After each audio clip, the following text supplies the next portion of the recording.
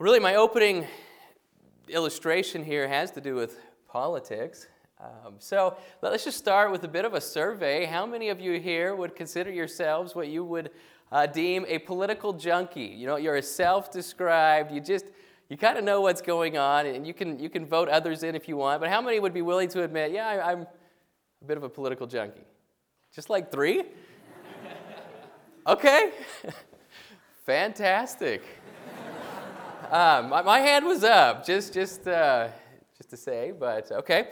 How many would say, well, you know, I try to be informed, but I'm really not obsessed. I am an informed individual. I'm an informed citizen. I know what's going on, but I'm really not obsessed with politics. How many fit that category? Okay, good. Doing your civic duty. Now, here is my daughter's word of the day from yesterday. How many of you are oblivious? All right, fantastic.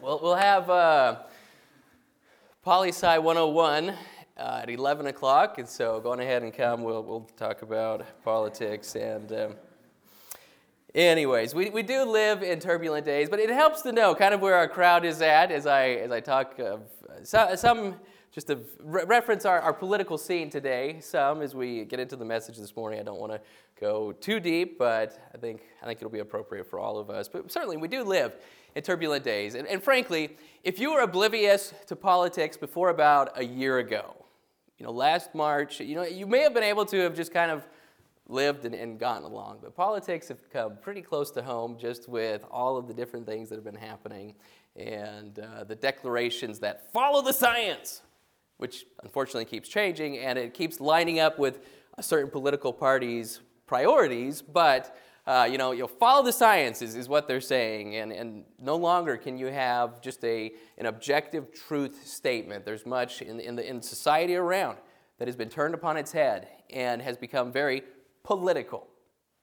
And from the founding principles of the acronym BLM, or that phrase, I think we're all familiar with that, Black Lives Matter, and certainly on its face, absolutely, Black lives do matter, so do every other color of life that is out there. But BLM as an entity is pushing its agenda, and it's going to come to a city near you, not necessarily in riots per se, but over the weekend, Atlanta decided that they could, or not necessarily Atlanta, but the MLB, which ironically is BLM backwards, but the Major League Baseball said that they are not going to play their All-Star game in Atlanta because of political reasons. And so things have gotten very much entrenched in culture around us in society, and we're dealing with just these realities that are going to impact our lives.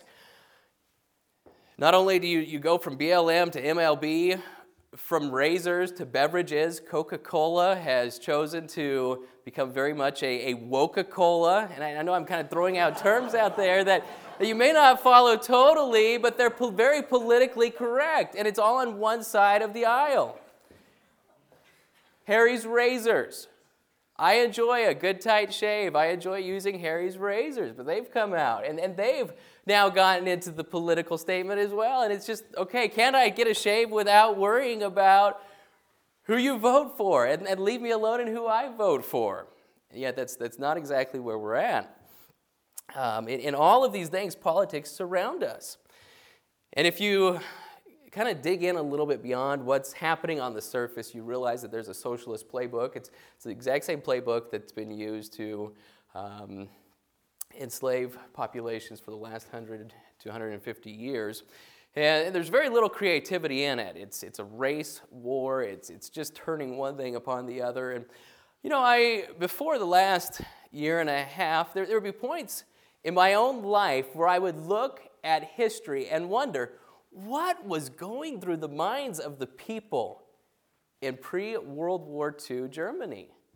How did Hitler rise to the position that he had, and how was he able to so indoctrinate people that he was able to accomplish all that he did in such a really short time frame. Obviously, there was a lot of things at play in all of that, but how did we get there?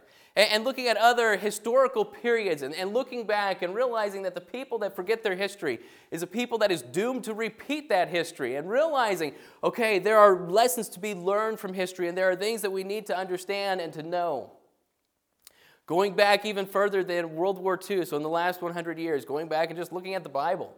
How do we have these cycles in the book of Judges where it's just one bad thing after another, and you come to the end of Judges and you're just, wow, that's bad.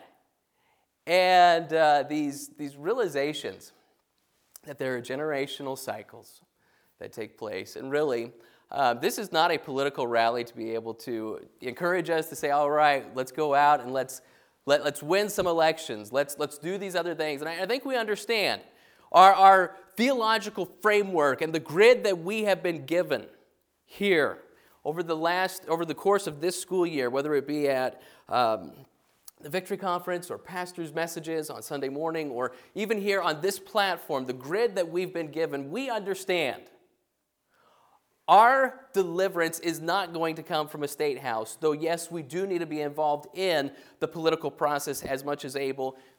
Go vote. But that's not where America's salvation is going to come from. We understand that, we know that.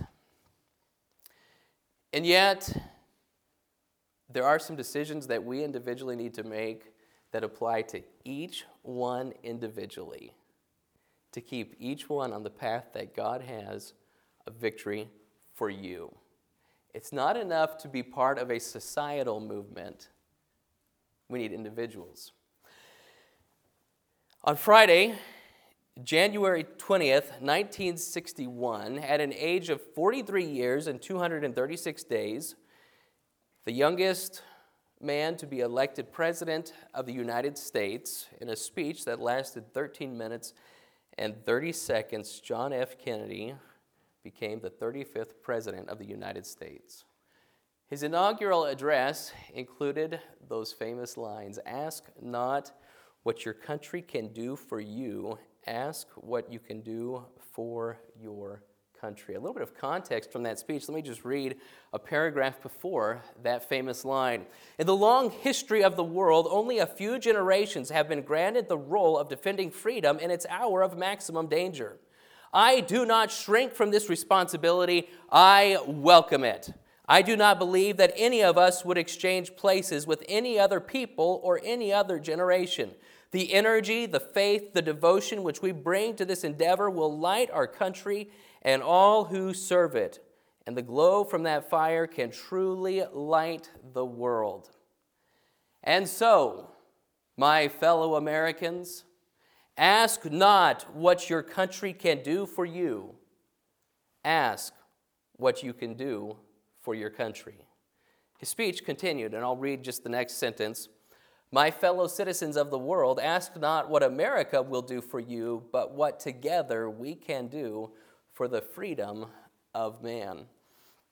You know, if an inspiring and an aspiring young man from the Boston suburbs could stand before America as our 35th president and could really inspire in a whole generation an ideal, a purpose of asking not what your country can do for you, but what you can do for your country, how much more are we who know the Lord called upon to ask not what can be done for us, but what can we do for him? You're going to turn this morning to Genesis chapter 6. The title of today's message is The Conjunction Contrast. The Conjunction Contrast. As I was reading through the first chapters of Genesis back in the beginning of the year, we were facing a lot of upheaval and unrest. And for those of you that don't follow politics at all, President Trump was the president for the last 4 years. We have a new president, Joe Biden. There was an election in November. I trust you voted. There was an inauguration in January. Just prior to that inauguration, there was a riot in Washington, D.C. We know that. And as As all of that was happening, I was entering into just the realities of this new year, and there were some little words that stood out in this story of Noah that I want to focus on today that really provide a contrast. And so as we see the contrast, as we look at Genesis chapter 6, 7, and 8, I trust that each one will walk away with some points of application that I believe the Lord has for each one of us. We're actually not going to read the entirety of Genesis chapter 6, 7, and 8. I think we're familiar with the story. We'll read a few points here and there and read a few verses, but let me begin here with the word of prayer, just asking that the Lord would work in each one of our hearts. Heavenly Father, I do thank you for your goodness to each one of us. I thank you for raising us up for such a time as this. Lord, I pray that there would be in the heart of each one not a fear of the future or even a sense of holding back, but would we each embrace the opportunity that we have to live right now. And Lord, would we understand that your power is sufficient for the task that you call each one of us to, but that, Lord, your calling is to each one of us individually. And you're wanting to do a great work through each life. And yes, the power of lives combined can be significant, but the power of individuals who each say, yes, I'm going to do right, is exactly what you're looking for. And so, Lord, I pray that you would raise up people who would be like Noah, young men and young ladies, who without fear of men's opinion, without thought of even the cost, would rise up in their generation to be all that you want them to be. Bless now this message, I pray, and I ask this in your name. Amen. The conjunction contrast. You see here, as I've kind of given a little bit of a synopsis of our own today. We're living in an age where right has been called wrong and wrong is celebrated. And unless you celebrate the wrong, you are sidelined and you are canceled and you are pursued as even an evil person. And we wonder, how is this possible? And yet we look at this passage, there are several verses here at the end of Genesis chapter 5, before you come to Genesis chapter 6, verse number 8. And they paint a bleak picture. We're going to read them, but just before we do, let's be reminded of what takes place here in Genesis chapter 1, 2, 3, and 4, and 5. Genesis chapter 1 and 2, you've got creation. We know that, right? Chapter content, there we go. Creation happens. Chapter 3, the fall. Chapter 4, Cain and Abel. And really, right there in the beginning pages of the book of Genesis, you have, right out of the gate, not only the eating of the forbidden fruit in the Garden of Eden, but then murder follows right after that. It's just like, wow, God's perfect creation already marred to its core. Then you come to the end of chapter 4, and you have just the evil of Cain's line and all that's happening with Lamech and just that self-sufficient, independent of God attitude. You come to the last couple of verses of chapter 4. Adam knew his wife again. She bare a son and called his name Seth. And there you have Seth being born and that glimmer of hope at the end of chapter 4. Then began men to call upon the name of the Lord. And that's in response to Seth's son Enos being born. Then you come to the first of numerous genealogies and generations recorded throughout the Word of God. Here in Genesis chapter 5, this is the book of the generations of Adam. And you see this genealogical line. You look at these different names, and this Genesis chapter 5, the last couple of verses of chapter 4, into chapter 6 covers a time frame of 1,500 years. It's really amazing, just the amount of time that is encapsulated in this one chunk. And you see this line. And there are some glimmers of hope as you go through these different names. And in reality, while we might know some more than others, Methuselah or Enoch, each one of these were a key component of a line that passed truth from one generation to the next. But that brings us to Genesis chapter 6, and the opening lines here. It came to pass when men began to multiply on the face of the earth, and daughters were born unto them, that the sons of God saw the daughters of men, that they were fair, and they took them wives of all which they chose. And the Lord said, My spirit shall not always strive with man, For that he also is flesh, yet his days shall be 120 years. There were giants in the earth in those days, and also after that, when the sons of God came in unto the daughters of men, and they bare children to them, the same became mighty men which were of old, men of renown. I don't want to spend a lot of time here, and I'm not going to determine for you today what all of that means in looking at chapter 6, verse number 4, who is what and what is what. And some are going to say, well, it was wicked men and godly ladies, or wicked ladies and godly men, or maybe it was angels, or maybe it was this, or maybe it was that. And frankly, that's not really my purpose, so I'm not going to even delve into it. Feel free to catch me later if you have an opinion one way or the other on it. I have come to a spot where I believe that it doesn't impact the key doctrines of the faith, and I'll get to heaven and get a final answer on exactly what this is all about. But that brings us to chapter 6, verse number 5, and God saw that the wickedness of man was great in the earth. Now that one I can understand. And frankly, we could spend a lot of time arguing back and forth on verses 3 and 4, but we come to a place where we realize that God looked down at the earth that he had created, and he saw wickedness of man great in the earth, and that every imagination of the thoughts of his heart was only evil continually. And it repented the Lord that he had made man on the earth, and it grieved him at his heart. And the Lord said, I will destroy man, whom I have created from the face of the earth, both man and beast, and the creeping thing, and the fowls of the air, for it repenteth me that I have made them. And we come to that point and we think, how low can it go? How far can we go? And we see just the reality of the devastation that is being described here in this passage. And we realize that as we look at our own society, at our own culture, at our own period of time in which we live in history, and we look around us and we see really, I'm not going to take time to go there, but we see the outworkings of Romans chapter 1, where you have a people who knew God and yet glorified him not as God, neither were thankful. And that little phrase right there is exhortation enough that we make sure that we who know God glorify him as God, and that we find that a spirit of thankfulness is a key component to maintaining a right relationship with God. And this is very much a side note, but if you have a complaining spirit, if you have an ungrateful spirit, that is sin. A thankful spirit is going to be a mark of a spirit-filled individual.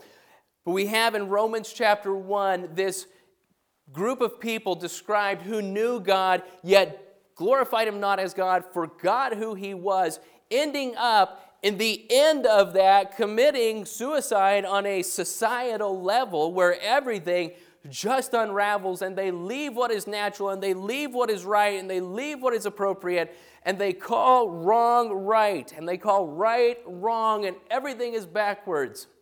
And I am going to take just a little bit of time here to talk about this, because this really does have a correlation to what we see in Genesis chapter 6 in those first verses, and just the darkness. And the truth is, the darkness and the men around us are not the problem. It's Satan and his blinding of them that is the problem. They need to be redeemed. They need to be rescued.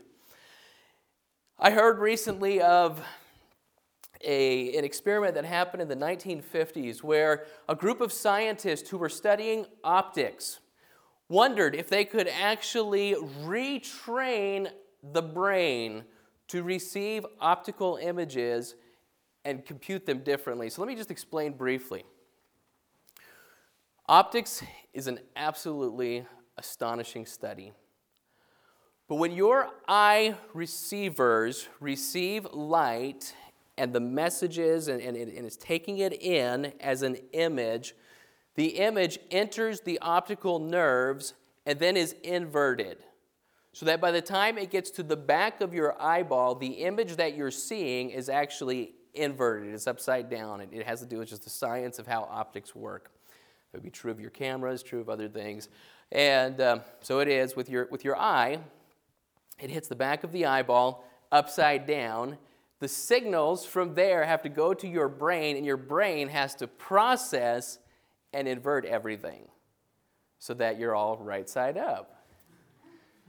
which would be quite an awkward world, right? And as these researchers were studying this out, they drew straws or somehow picked one man that would be the lucky individual to wear the inversion glasses. And over the course of the experiment, I believe it ran for about 2 months, he had to, for every waking moment, have these goggles that had been made to, before the images reached the eyeball, invert them. So using mirrors and lenses, the images were coming into his eyes inverted. Then his eyes, not realizing that they were already inverted, would continue to do what it normally did, and it would invert. And so you can imagine this man who, having just put on these inversion glasses, was directed over to a chair and was told to sit down. The awkwardness with which he sat down is actually quite funny. He was seated at a desk. His fellow researcher rolled a pool ball to him, just very nice and slowly across the desk. Now remember, everything's inverted. He thinks he's in an upside-down world. The ball is rolling here. He's grabbing over here. And literally, everything in his life was upside down.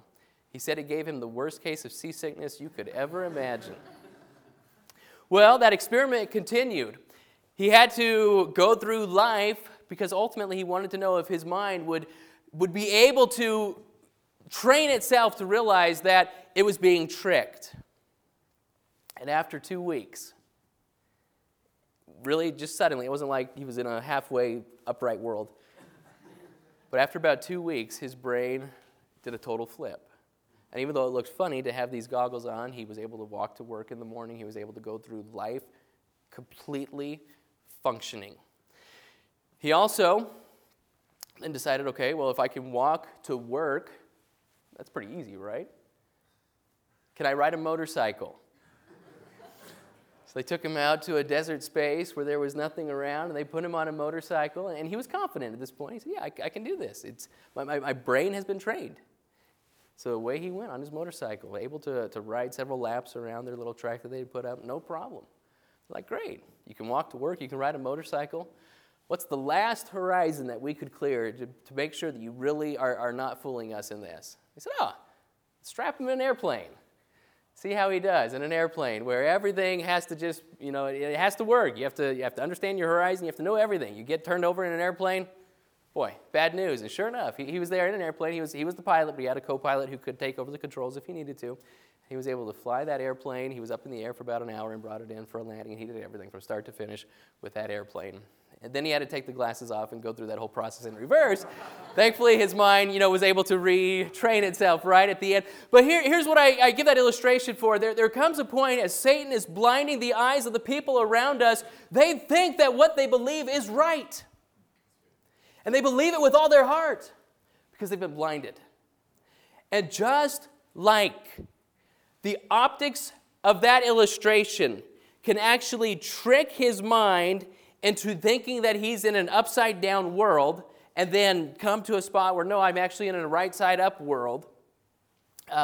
So Satan has blinded the minds and the hearts of people around us. And so as we read Genesis chapter 6 and we see the wickedness of men and whatever was taking place in verses 1 through 4, we come to verse number 5. God saw the wickedness of man, that it was great in the earth. And frankly, as God looks at what's happening in America right now, there is great wickedness and it grieves the heart of God. But we come, first of all, to the conjunction contrast number 1. Conjunctions, little tiny joining words in the English language. Verse number 8, but Noah.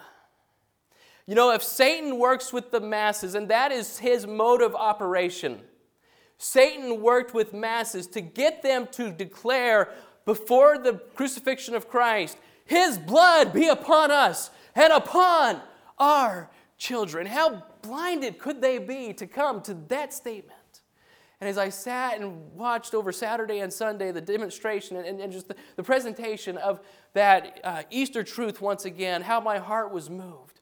But to think of the pain and the suffering that our Savior went through, but to think of how so many people could be blinded, and so many people could declare that. And what Satan is wanting to do is he's wanting to keep masses together that just kind of blindly one follows the other, and they follow the leader.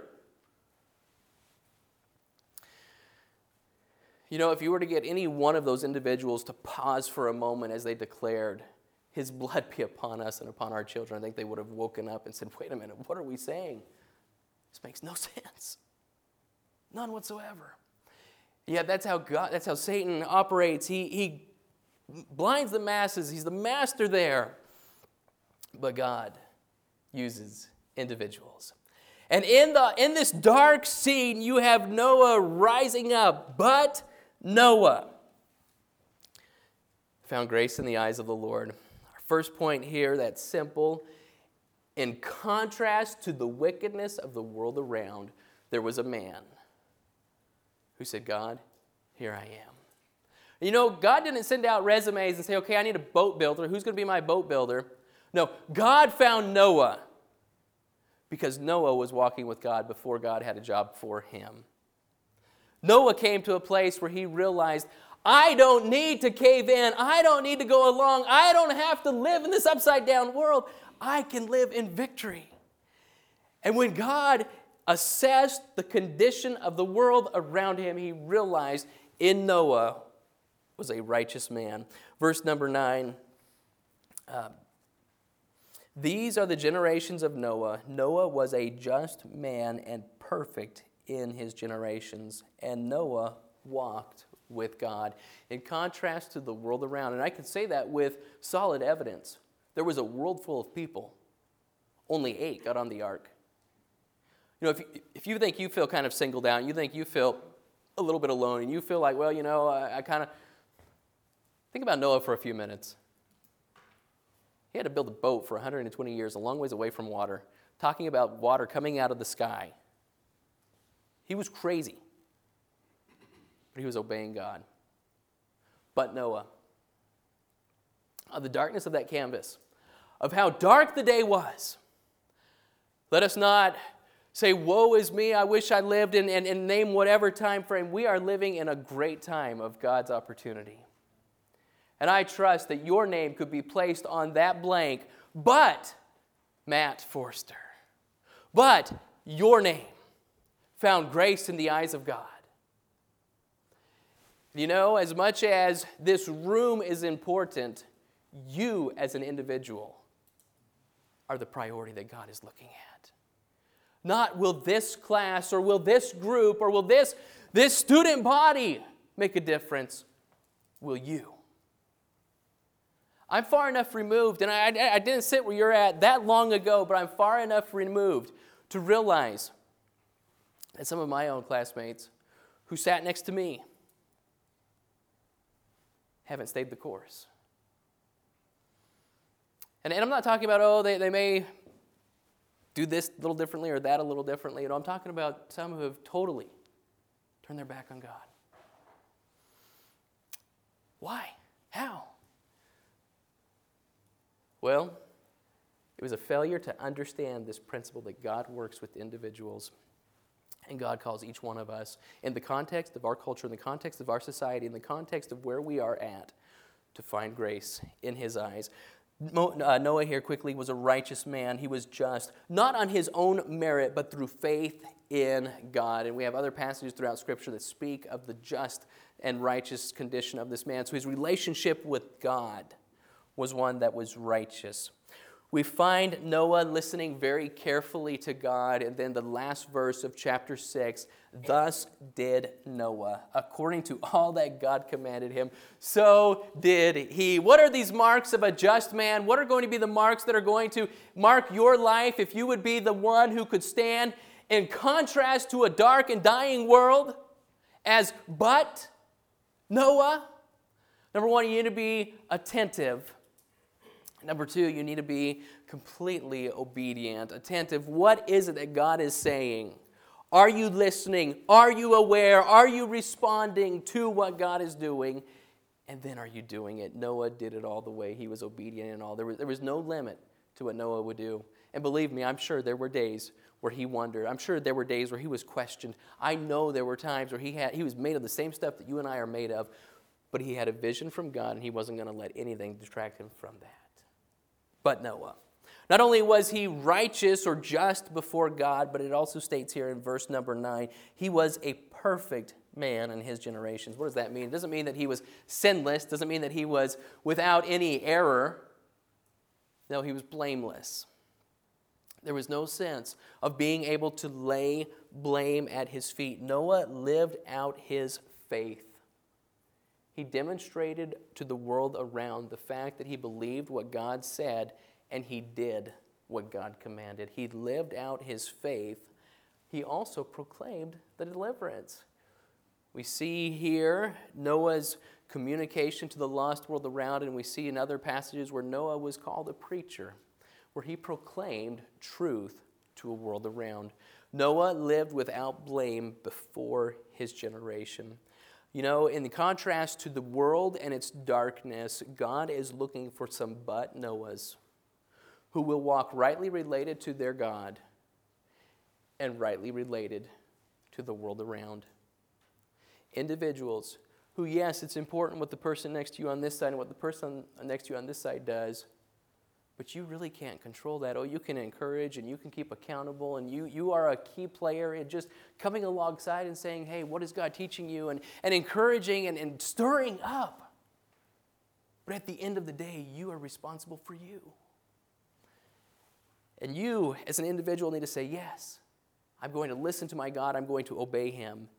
I'm also going to be blameless. I'm going to communicate truth. I'm going to proclaim the deliverance of my Savior. It brings us very quickly here. You know the story of what takes place here in chapter 6 as God gave the specific instructions. Make thee an ark of gopher wood. You know, you sing the little song of making that ark, and he makes the ark, and then all the animals come, and they get on that ark. Do you think there were points in that journey where Noah wondered, where Noah was tempted to doubt, where Noah was at a place where he said, yes, God has spoken to me and I believe God's word, but what's the next step? He got on that boat. The door closed. Let me read briefly just a little synopsis from a geological perspective of what took place in that in that time of the flood happening, when the earth is broken up. When an earthquake happens underwater, a tsunami is formed. In an open ocean, a boat on the surface would experience a gentle movement upward. But once the tsunami reaches a shallow shoreline, the water builds up, creating a wall of water. The tsunami that hit Japan in March of 2011 displaced the water below the ocean bottom about 300 feet, creating a 120-foot wave which crashed onto the shore and killed some 15,000 people. 30-foot displacement. 124-foot tall wave. Now imagine the tsunamis during the flood with earth movements of 10,000 feet. The resulting tsunamis would pulverize everything in its path and cover entire continents. Imagine a wall of water dwarfing the tallest building on earth.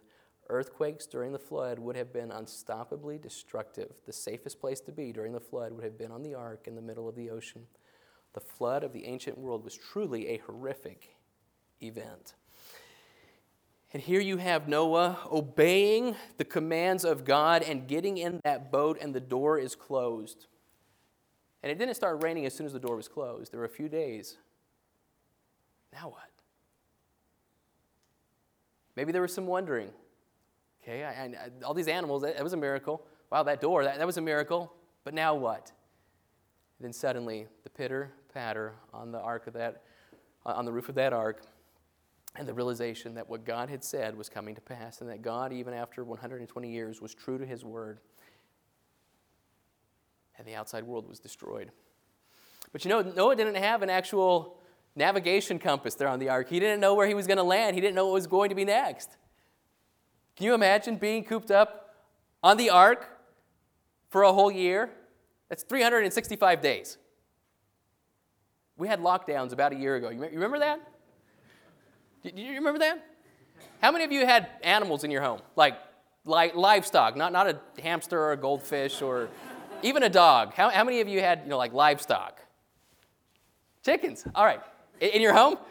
Oh, there you go. Nice. All right. Little chicks? Okay, little chicks. All right, good. All right, so there we go. Can you imagine? 365 days. Smelly. Tight.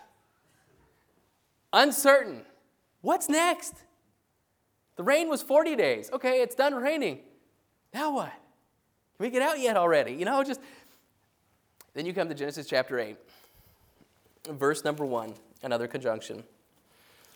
Verse 24 of chapter 7, the waters prevailed upon the earth in 150 days. Verse number 1 of chapter 8, and God. And God. No matter how dark the day is, no matter what is going on, there is a God in heaven who controls the floods. And he's at work. He remembered Noah and every living thing and all the cattle that was with him in the ark, and God made a wind to pass over the earth, and the waters assuaged. And we have this reality of God remembering. Turn briefly to Psalm chapter 29. Some have described this psalm as David's response to a great thunderstorm. And really, it's almost like a psalm form of the song, How Great Thou Art. You have in verses 1 and 2, give unto the Lord, O ye mighty, give unto the Lord glory and strength, give unto the Lord the glory due unto his name, worship the Lord in the beauty of holiness. And you have the psalmist ascribing the greatness and the glory to God that he deserves. And then he goes on in the next several verses and he describes just what's happening in nature around us, and he describes God's greatness happening in the world around it. You come to the end of the chapter, verses 10 and 11, the Lord sitteth upon the flood, and many scholars would point that back either directly referring to the great deluge, referring to Noah's flood, or to other floods like it, but realizing that the Lord sits enthroned upon the flood. The Lord is the one who is in control of everything.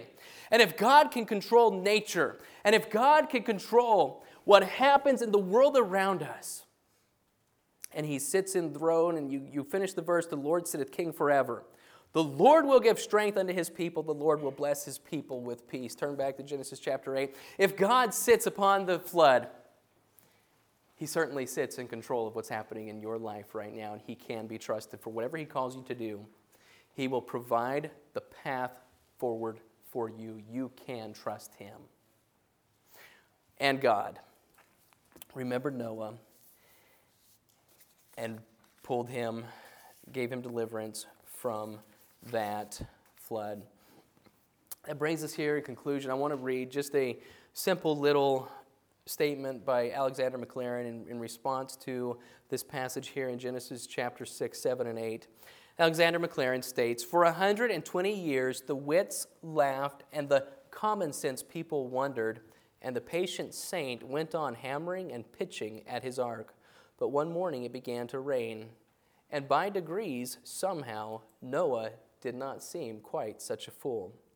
The jest would look rather different when the water was up to the knees of the jesters, and their sarcasms would stick in their throats as they drowned. So it is always, so it will be at the last great day. The men who live for the future by faith in Christ will be found out to have been the wise men when the future has become the present, and the present has become the past and is gone forever.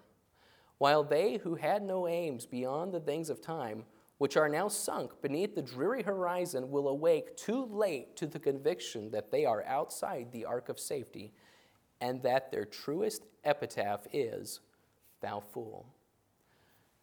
There's a world around us that needs to be reached, and God is calling upon individuals who will say, but me. Are you walking with him? Are you experiencing his deliverance? Are you obeying him in all? And are you resting in confidence in the one who has called you will deliver, and he is in control of the storm? 2021 in America, there are opportunities around us, and frankly, America pales in comparison to what's happening in other places of the world. I think of what's taking place in Myanmar. My heart goes out for the believers there, and even just for the people. There are other places around the world where there's a lot more going on than what's happening right here in America right now. But God is in control of it all. And if things get worse in America, God is in control. But it's not a matter of politics. It's a matter of God's people saying, yes, here am I. I'll be a Noah to make a difference in my day. Would you be that one? Let's pray. Father, I pray that you would help each one to be that Noah, to say, yes, God, the day may be dark, but I'll stand for you. And would we each rest in the confidence of a God who delivers through the storm, who controls the flood. I pray this in your name.